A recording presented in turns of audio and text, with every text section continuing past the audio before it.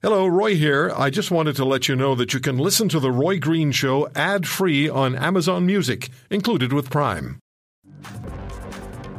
You know, it'd be pretty cool to listen to music and great hits, superstars, and know that you wrote the song or co-wrote the song, and that's the story for my next guest, Jim Vallance, who's just been inducted into the Canadian Songwriters Hall of Fame, along with Bryan Adams. And Jim and Bryan collaborated on many songs. Massey Hall, September 24.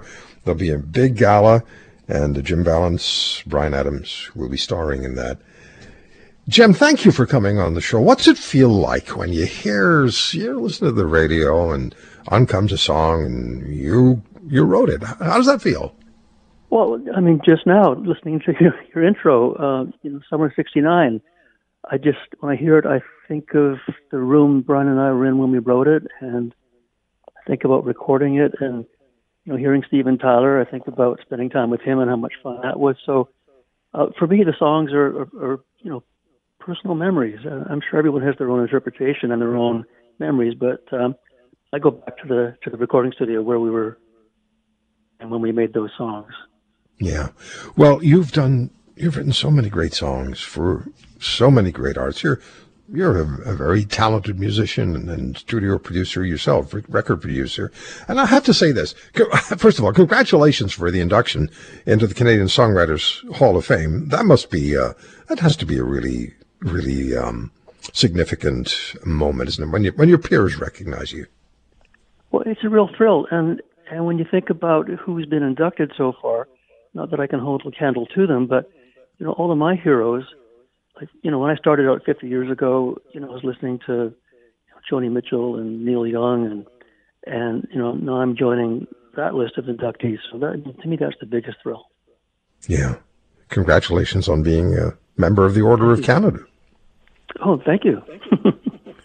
And when you talk about your successes in music, I know that you've received 4 Junos. I never like to say won. It's an earned award.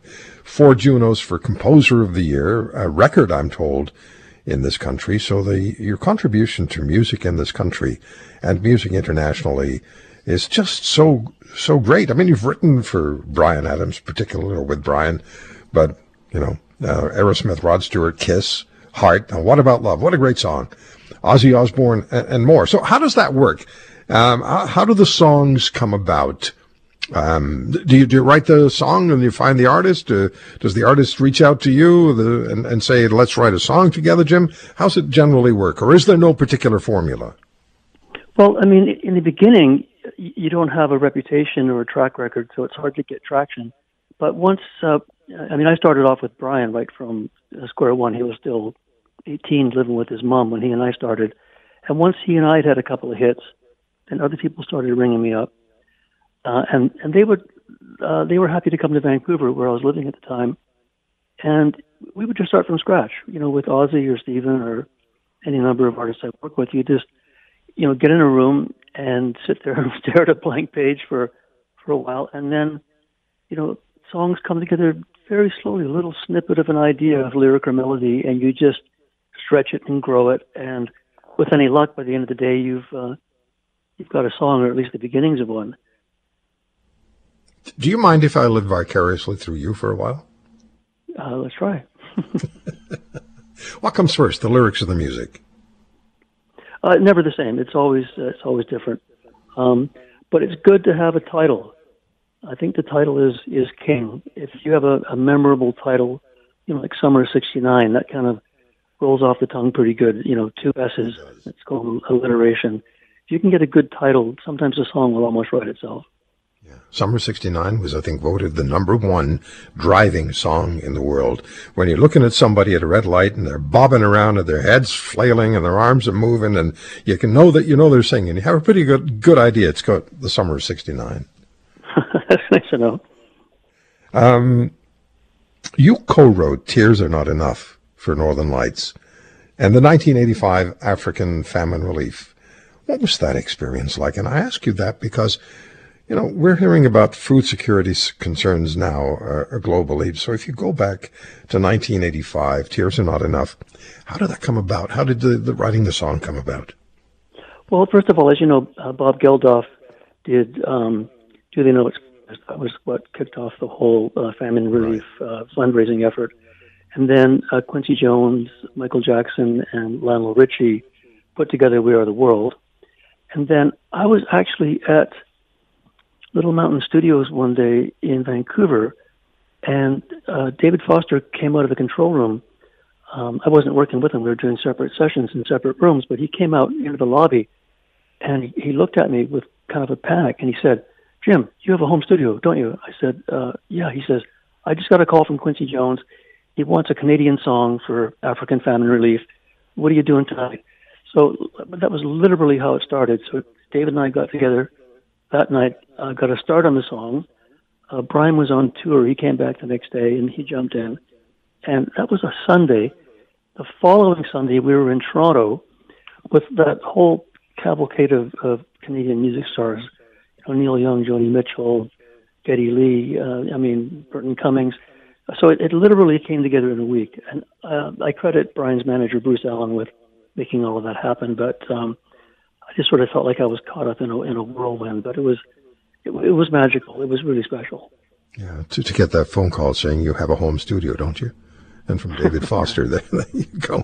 And a week later, you're all in the studio doing this. It was just amazing. It's still such a great song to listen to. And remember why it was important. It also is really significant. Remind us about how you and Bryan Adams met. Well, like I said, he was 18, living with his mom, flat broke, and I ran into him in the music store, Long and McQuaid in Vancouver. And we had a quick chat, and Bryan asked me what I was up to, and I'd just quit the band Prism, and he had just quit his band Sweeney Todd, and we said, well, let's hang out. So we got together a couple of days later and wrote a song the first day, and we've never stopped. What are we going on 45 years now? We've just never stopped. Yeah, and it's amazing. I mean, the funny thing is, and Bryan doesn't mind me saying, but he was so broke, I used to have to give him 50 cents to take the bus home to his mom's place. Well, and not broke anymore. And you, the two of you have just provided such great music. Apart from Bryan Adams, is there somebody you particularly enjoy working with? And I'm not, maybe this isn't a fair question, but I'm asking it anyway. Is there somebody you have a particularly special relationship with in the music world? Who you recognize? The only reason it's not a fair question is that they were just all so great. Okay. I mean, Steven Tyler, what you see is what you get. He's just, a genius madman bouncing off the walls, and he's so talented and so much fun to spend time with. I mean, Ozzy is, despite what you might think from his television show, he's a really bright guy, very intelligent, extremely funny. Joan Jett was nice to spend time with. They've just all been great. I can't point to anyone that wasn't really special that I didn't have a ton of fun with. Mm-hmm. You wrote Pretty Woman, the musical, the music for it with Bryan, and that's turned into a huge international success.